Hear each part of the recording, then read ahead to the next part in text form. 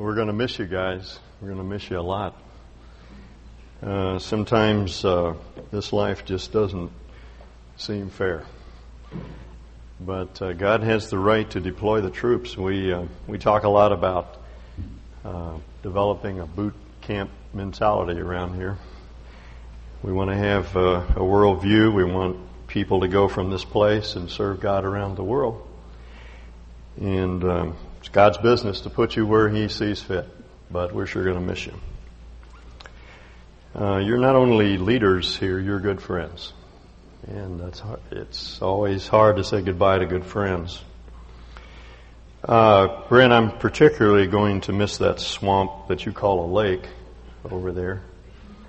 Brent has this fishing hole where you're always in danger of having your float tube overturned by emerging bubbles of swamp gas. It's the most unusual lake I've ever seen. And I'm going to miss those days over there with you. Well, let's turn to John 13. I have a wonderful story to share with you this morning. We're going to take a break from our study in Judges for just one Sunday. We'll go back to the story of Deborah and Barak next week. But this morning I'd like to call your attention to an event that took place at the end of our Lord's life. Let me begin reading with verse 1. John 13:1. Now before the feast of the Passover, Jesus, knowing that His hour had come, that He should depart out of this world to the Father, having loved His own who were in the world, He loved them to the end. And during supper, the devil, having already put into the heart of Judas Iscariot, the son of Simon, to betray Him, Jesus, knowing that the Father had given all things into His hands, and that He had come forth from God and was going back to God, rose from supper and laid aside His garments, and taking a towel, girded Himself about. Then He poured water into the basin and began to wash the disciples' feet and to wipe them with the towel with which He was girded. Now John, in his introduction to this story, tells us that our Lord's death was imminent. His hour had come, and the hour to which he refers is the hour of His death. He also tells us that our Lord's authority was absolute. He had all power given to Him by the Father. Now you would think at this point He would rise from supper and He would perform some sign or wonder, or would at least begin some great discourse. The sermon in the upper room, for example. But what our Lord did is remarkable. He disrobed Himself. He took off the long robe that was worn on the outside in those days. He took off the short tunic that they wore underneath the robe. And dressed as a slave, He began to crawl around on that hard stone floor, crawl around on His hands and knees, and wash the feet of His disciples. Now, John in this story answers a question that comes to us from time to time. If God were to appear on earth, what would He be like? Would He descend from Krypton like Superman and flex His muscles and throw His weight around? Would He condescend from Olympus like the old gods and walk the streets of Athens all shimmery and shiny and nonchalant and aloof? Is that what He would be like? No. He would bow and scrape and fetch for His creation. He became a slave. That's the point of this story. That's the remarkable lesson, one of the remarkable lessons to be learned. Now you have to understand the background. In those days, when you were invited to some special occasion, you would go by a public bath and you would bathe yourself all over. The Romans had built large bath houses throughout the land of Palestine. But as you made your way to the place where the meal was to be served or the party took place, because we were wearing sandals, open sandals, and because the streets were dusty, your feet would get dirty. So a slave would be stationed at the entrance to the house, and that slave would take off your sandals and he would wash your feet, and then you would proceed barefooted into the room. That was the custom in that day. There were no slaves in the apostolic band. Not one of the disciples wanted to perform this service for the others, and so our Lord took the task on himself. He got down on his hands and feet, and he washed the filthy, grimy feet of his disciples. What unthinkable humiliation. Now, I suppose our Lord began to his left. Judas was seated immediately to his left, and he washed Judas's feet first, and then proceeded on around the circle to Matthew, Bartholomew, Philip, and he came to Peter. John gives us Peter's response in verse 6. He came to Simon Peter. He said to him, "Lord, do you wash my feet?" The emphasis in this question is clearly on the pronouns. You, my Lord, my Messiah, the King of Israel, you are going to wash my feet? Peter was embarrassed. I think he was thinking, as I would think under those circumstances, if I were you, I wouldn't do this.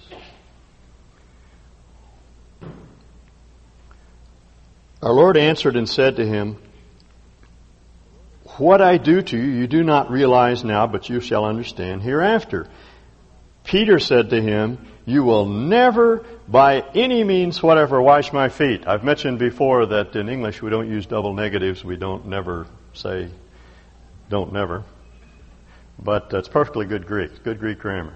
What Peter says is, you will never, by any means whatever, wash my feet. No way, he says. And he probably pulled his feet up under his robe. Jesus answered him, "If I do not wash you, you have no part with me." No communion, no fellowship. Can't walk with Jesus if your feet are dirty. Simon Peter said to him, "Lord, if that's the case, not my feet only, but also my hands and my head. Give me a bath all over." Jesus said to him, "He who has been bathed needs only to wash his feet, but is completely clean. And you are clean, but not all of you." Then aside to Judas here, who had not yet taken a bath in this sense. And then John, from a historical perspective, comments on his remark, "Not all of you," for he knew the one who was betraying you. For this reason, he said, "Not all of you are clean." And so when he had washed their feet and taken his garments and reclined at table again, he said to them, "Do you know what I have done to you?" Now I ask you, what is there to understand about what Jesus did? Their feet were dirty and he washed them. Plain, straightforward fact, historical event. What's to understand? Is he intending us to understand that cleanliness is next to godliness? Is this the point? No, there has to be something more. There are a number of things that we can learn from this story. One is that this is in some sense a parable of the mission which he undertook.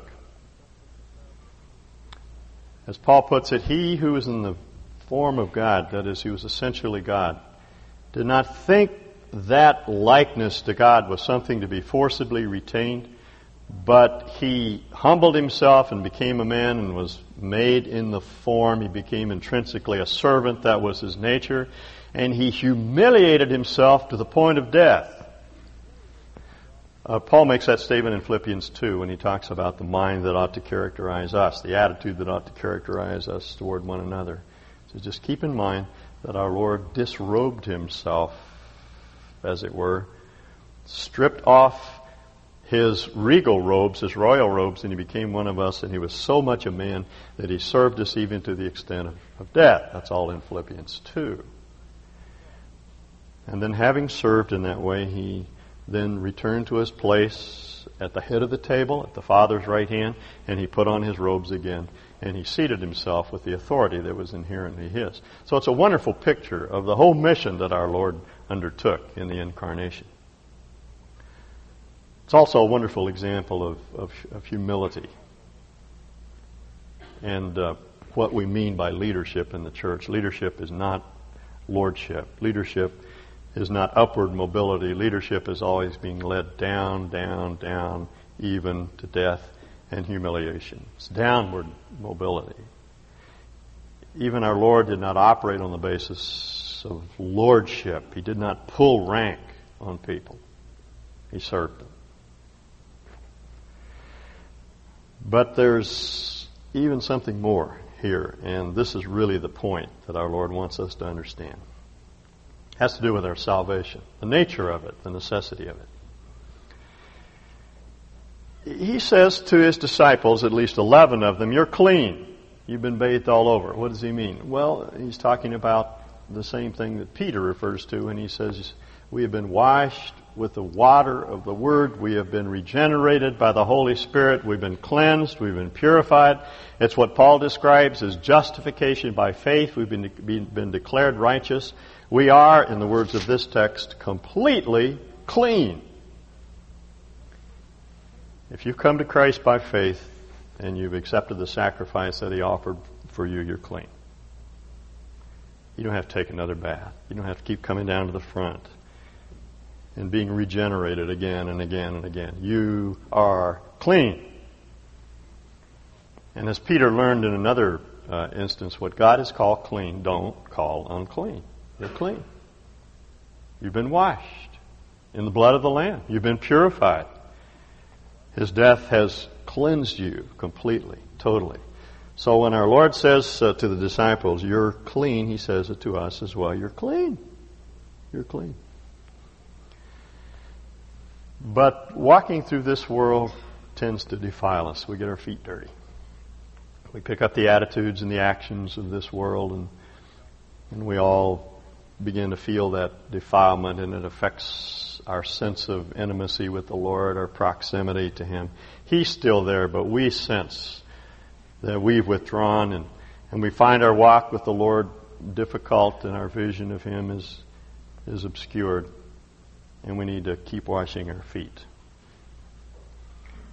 As John puts it, if we confess our sins, that is, call our sins what God calls them, identify them, recognize them, not dismiss them, overlook them, justify them, defend them. If we face them and judge them, He's faithful and just to forgive us our sins and to keep on cleansing us from all unrighteousness. That's that wonderful ministry of foot washing which our Lord carries out throughout our life, and which He had carried out for the apostles.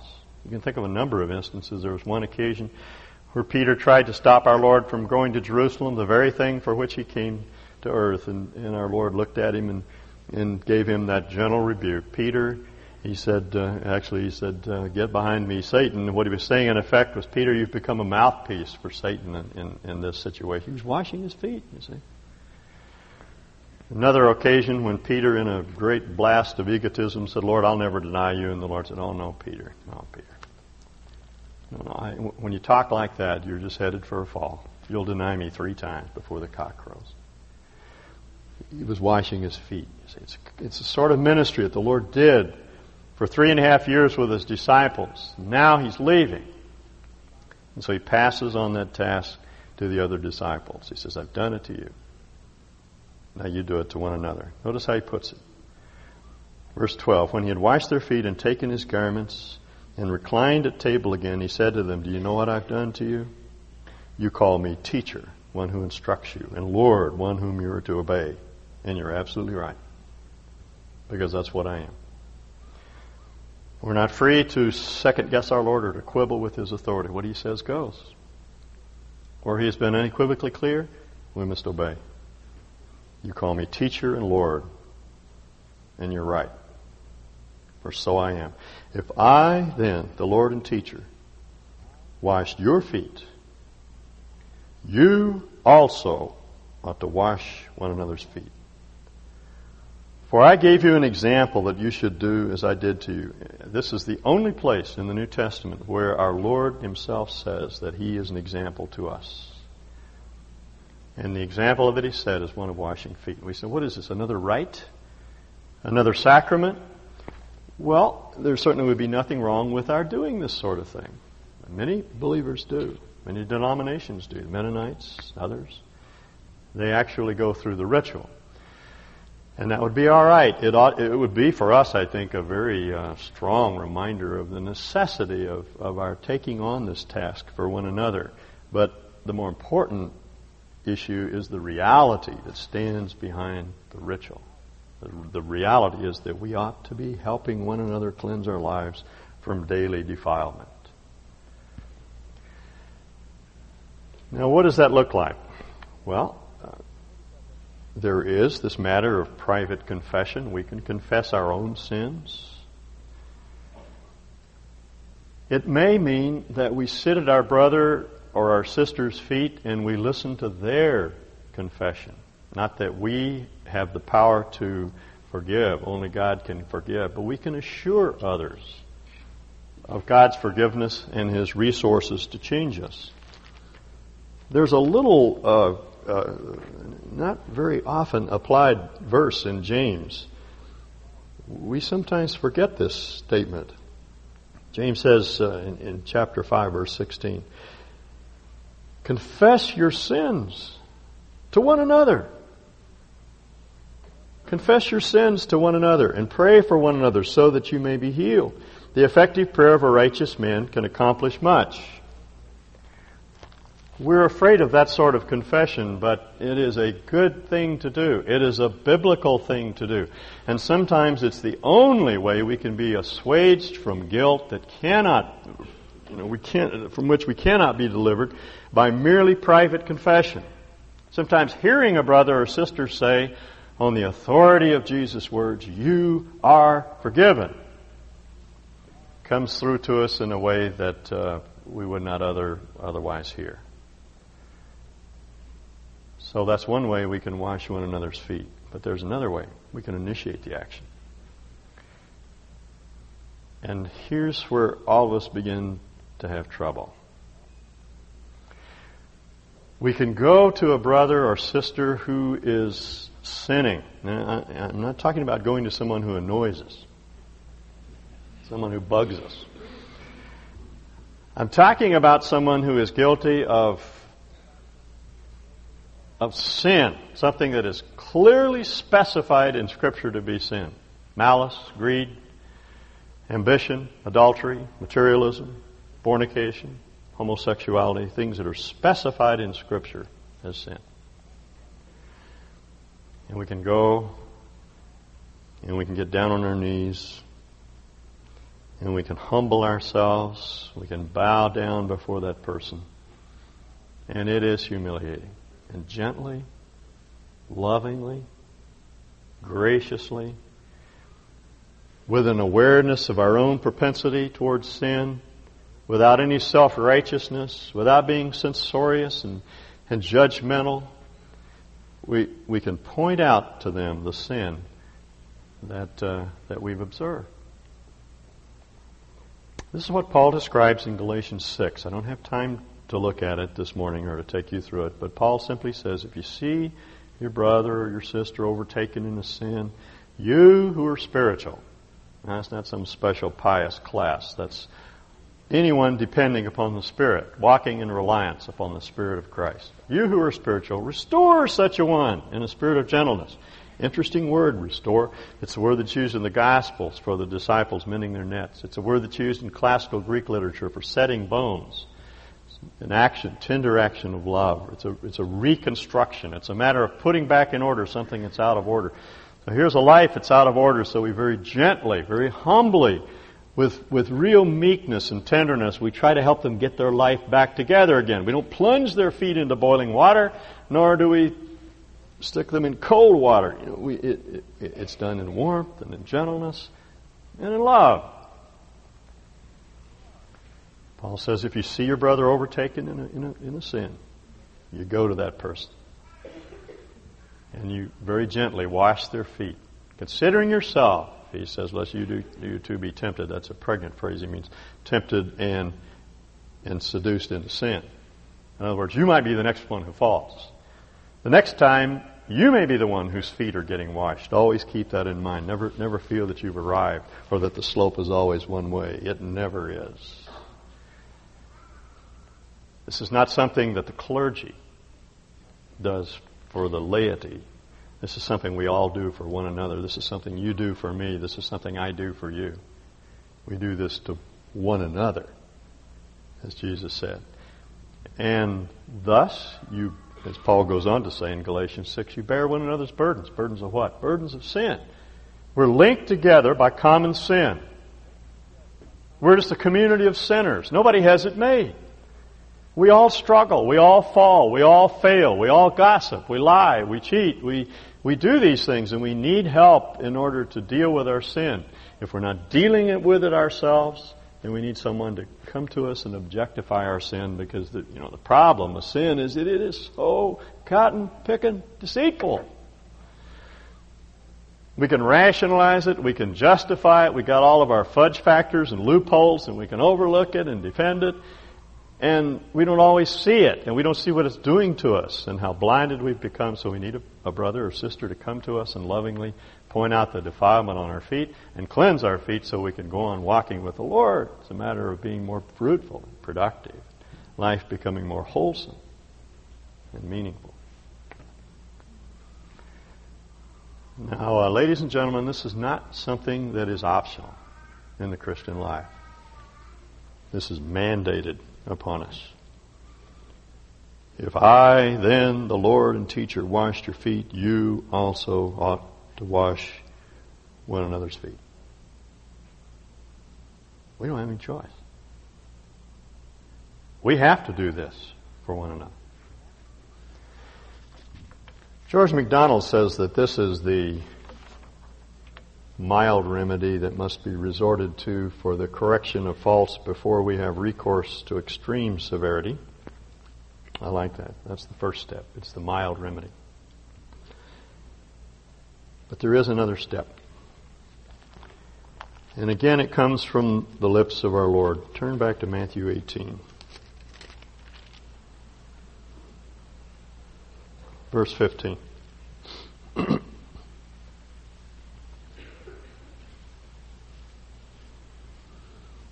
We often overlook the context of this statement. Our Lord is talking about the awfulness of those who lead little ones astray. Woe to the world because of its stumbling blocks. It's inevitable that stumbling blocks should come, but woe to the man through whom the stumbling block comes. If your hand or your foot causes you to stumble, cut it off. So forth.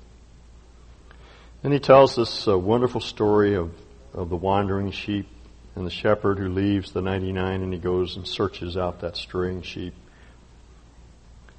That's the picture. Then he gives the principle in verse 15. If your brother sins, if he's one of these little ones who wanders away, he's saying not only don't cause him to sin, but if he wanders off into lostness, if he nibbles his way off into sin, go after him, like the good shepherd does.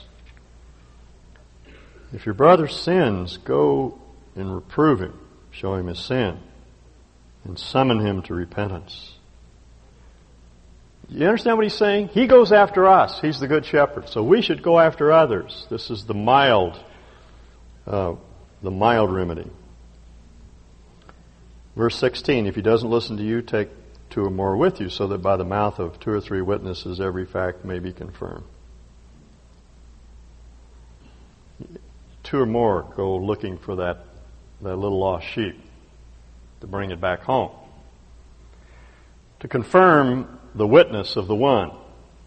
Not just to gang up on the person, not just to harass them, but to try to reclaim them and assure them this is something that's very serious, something that's affecting the body, something that's affecting their body or will in time. Verse 17, if he refuses to listen to them, tell it to the church, that is to the assembled body or to some segment of the body of Christ, then the waywardness of this sinful person needs to be announced to the body, not in some gleeful way, but in mourning and in sorrow. And then the whole church goes after this person. This is not excommunication at this point. It's simply a matter of alerting the rest of the body to the fact that one member is in need. So the body rushes to the aid of that individual. They call, they send notes, they invite that person out to lunch, they talk, they plead, they appeal, they try in every way to summon that person to repentance. And then, as Jesus puts it, if he refuses to listen even to the church, let him be to you as a Gentile and a tax gatherer. Now I ask you, how did Jesus treat tax collectors and publicans and sinners and Gentiles? He loved them, but he treated them as those that are on the outside. He didn't treat them as he would the inner circle of believers. And what our Lord is saying, and what Paul later says, is that they are excluded in the sense that we no longer fellowship with them as a believer. They are put on the outside, excluded for a time.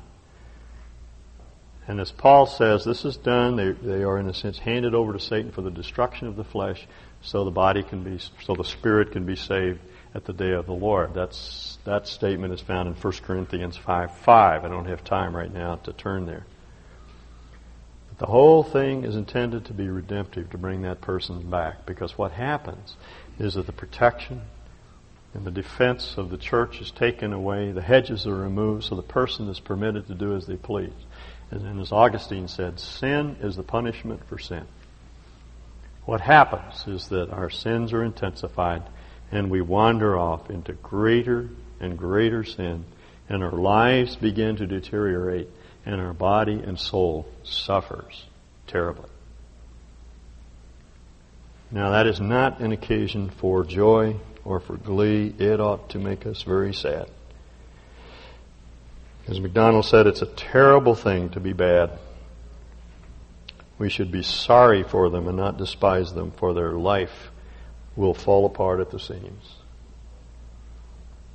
It's the story of the prodigal all over. The father takes his hands off him. He lets him take all the resources of the father's house and spend them on himself, prostitute them in that sense. And he ends up in the pig pen eating what the hogs wouldn't eat. If you can imagine the horror of that for a Jew, given their antipathy toward swine. And finally, when he came to the end of himself, he remembered home and hearth and a waiting father, and he went back home, and the father was waiting with open arms, and he accepted him back in. Paul says, with regard to the brother who was put on the outside of the church in Corinth, and when he came back, he says, forgive him and publicly affirm your love for him, which I'm sure they did. Accept him back. Put him back in the harness as a brother that's been redeemed. I want to share a letter from a dear friend of mine against whom I had to take this action some years ago. He was just a wonderful guy. We used to travel together, minister to university students, remarkably gifted teacher. Got involved in immorality. Though he denied it, there were a number of witnesses to his sin. And it was my unhappy task to have to tell it to the church.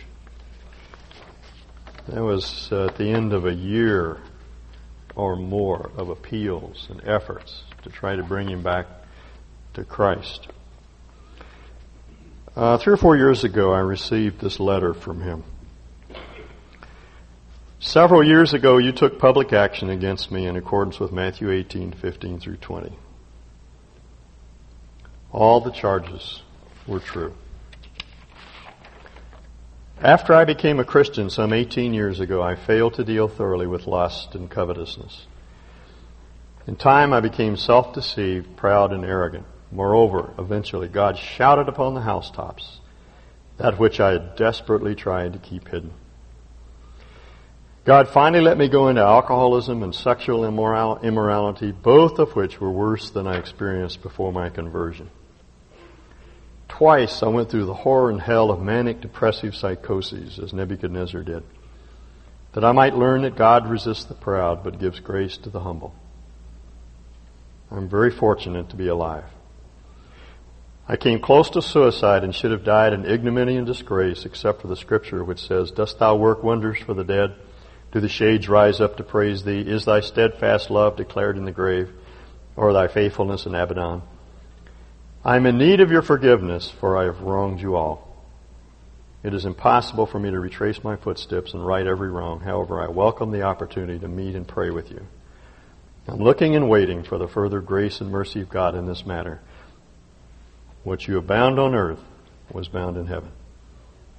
And now I know that your actions were done in love for my good and that of the body. It's restored. He has now a very fruitful ministry. The guys back there threw a party for him, the likes of which I have never seen. They actually killed a fatted calf. And when he came in the door, they put a robe on him. And they hugged him and they kissed him, as the father did the prodigal, and they welcomed him back, and this man is being greatly used of God today. The best way I know to trash one's life is to continue in sin. We're not talking here about the sin that you and I commit every day. We're talking about persistence in sin. Please understand. We're all sinners. We're a community of sinners. And as Paul would say, I'm the chief. We have to deal with our sin. If we don't, if we go on in rebellion and resistance, and we're hard-hearted and indifferent to our sin, we defend it, justify it, and we do not respond to the appeals of the rest of the body, we will find ourselves in desperate straits. And our lives will begin to deteriorate. Because there is an inviolable law in this universe. Sin does not prosper. And if we really love people, we'll try to salvage them. Now I want to tell you something. If you practice this text, you will not be well received by this world. Our society tells us, live and let live, though I must say there is absolutely no life in that maxim. That principle will kill you. There's this idea, you paddle your own canoe, and you let everybody else paddle their canoe, and don't mess with them. Leave them alone, even if they're in dire peril. But we can't do that. We got to save them. I have a friend here. I won't mention his name, but he is one of my fellow elders. And I was up on a river up north of here some years ago. And he and his family came up to spend the day with us, and he brought his canoe along. And he said, let's float the river. I said, well, to the best of my knowledge, about 2 or 3 miles downstream, there is a heap of white water and a gosh awful falls, and I'm not sure that we want to go down there. He said, So I just flew over this river a couple of weeks ago. There's a bridge down there. As long as we get out the bridge, we're okay. So I'm not the greatest of canoeists, so I got in the front and he got in the back. And we started paddling, and we had a wonderful float for about 3 hours. Our wives took the cars down. They were going to pick us up at the bottom of, at the bridge, as he put it. So we kept moving on down this river, and the water began to get a little rougher, and the river began to move a little faster and a little more choppy. And every time we'd come around a bend, I'd start looking for the bridge. And then it came to me, I had been on that stretch of water sometime previously, and there was no bridge on that river. And we came around the last bend, and the river disappeared. It just went, choo. And I saw all the spray coming up, and I knew we were in trouble. So I said to my friend, I don't care what you're doing, but I'm paddling out of here. And we just made it. If we hadn't started paddling vigorously at that point, we would have gotten caught in the flow, and we would have gone over that falls. And when we got out, his comment was, "Phew, boy," he said, "I'm glad you did that. I must be on the wrong river."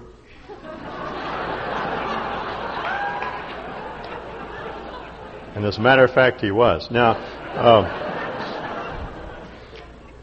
The illustration is not perfect because I was in the canoe with him, and I suppose to make the symbolism more exact, you would have to leap into your friend's canoe and rescue him. But really, that's what we're talking about. We cannot let people paddle their own canoes. We don't have that right.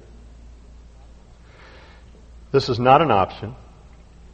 This is a matter of obedience to Christ. As he put it, now that I, your Lord and teacher, have washed your feet, you also should wash one another's feet. Let me leave you with the promise with which he left the apostles. Verse 17. I'm back in John now, John 13:17. If you know these things, you're blessed if you do them. Interesting construction here. The first conditional clause, if you do these things, assumes reality. You do now know these things. Our Lord taught it and exemplified it. We know that it is a good thing to wash one another's feet. The second conditional clause, if you do them, suggests maybe yes, maybe no. So what Jesus is saying is this: you know these things, you're blessed if you do them. Now this is a difficult saying, but I have discovered that whenever you run into a difficulty in Scripture, it's invariably because we do not know enough yet. We have more to learn. And here is a truth that we have to learn. The most redemptive, the most merciful, most loving thing that we can do is to not let people paddle their own canoe. You know, back in the 60s, there was, what's his name? Perlman's sort of misty-eyed sentiment. You do your thing, and I do my thing. And if by chance we should meet, won't that be beautiful? You know, that sentiment will lead us all to destruction. We have to wash one another's feet. Let's pray. This is another of your hard sayings, Lord. We do not like this. No matter how we do it, we come off as intrusive, and people misunderstand. We seem to be judgmental. We seem to be interfering with other people's lives. It is not the thing to do. And yet you've told us that we must do it. Help us, Lord, to take this action for one another, this mild remedy, with a great deal of tact and gentleness, kindness. Deal with our own hearts. Keep us from coming down on one another with harshness and with indifference to the hurt that always follows. Help us to be unfailingly sensitive and kind, gentle. But help us to be forthright and frontal, to deal with our own sin mercilessly and to help others deal with theirs. We must do this because our lives depend upon it. We ask these things in Jesus' name. Amen.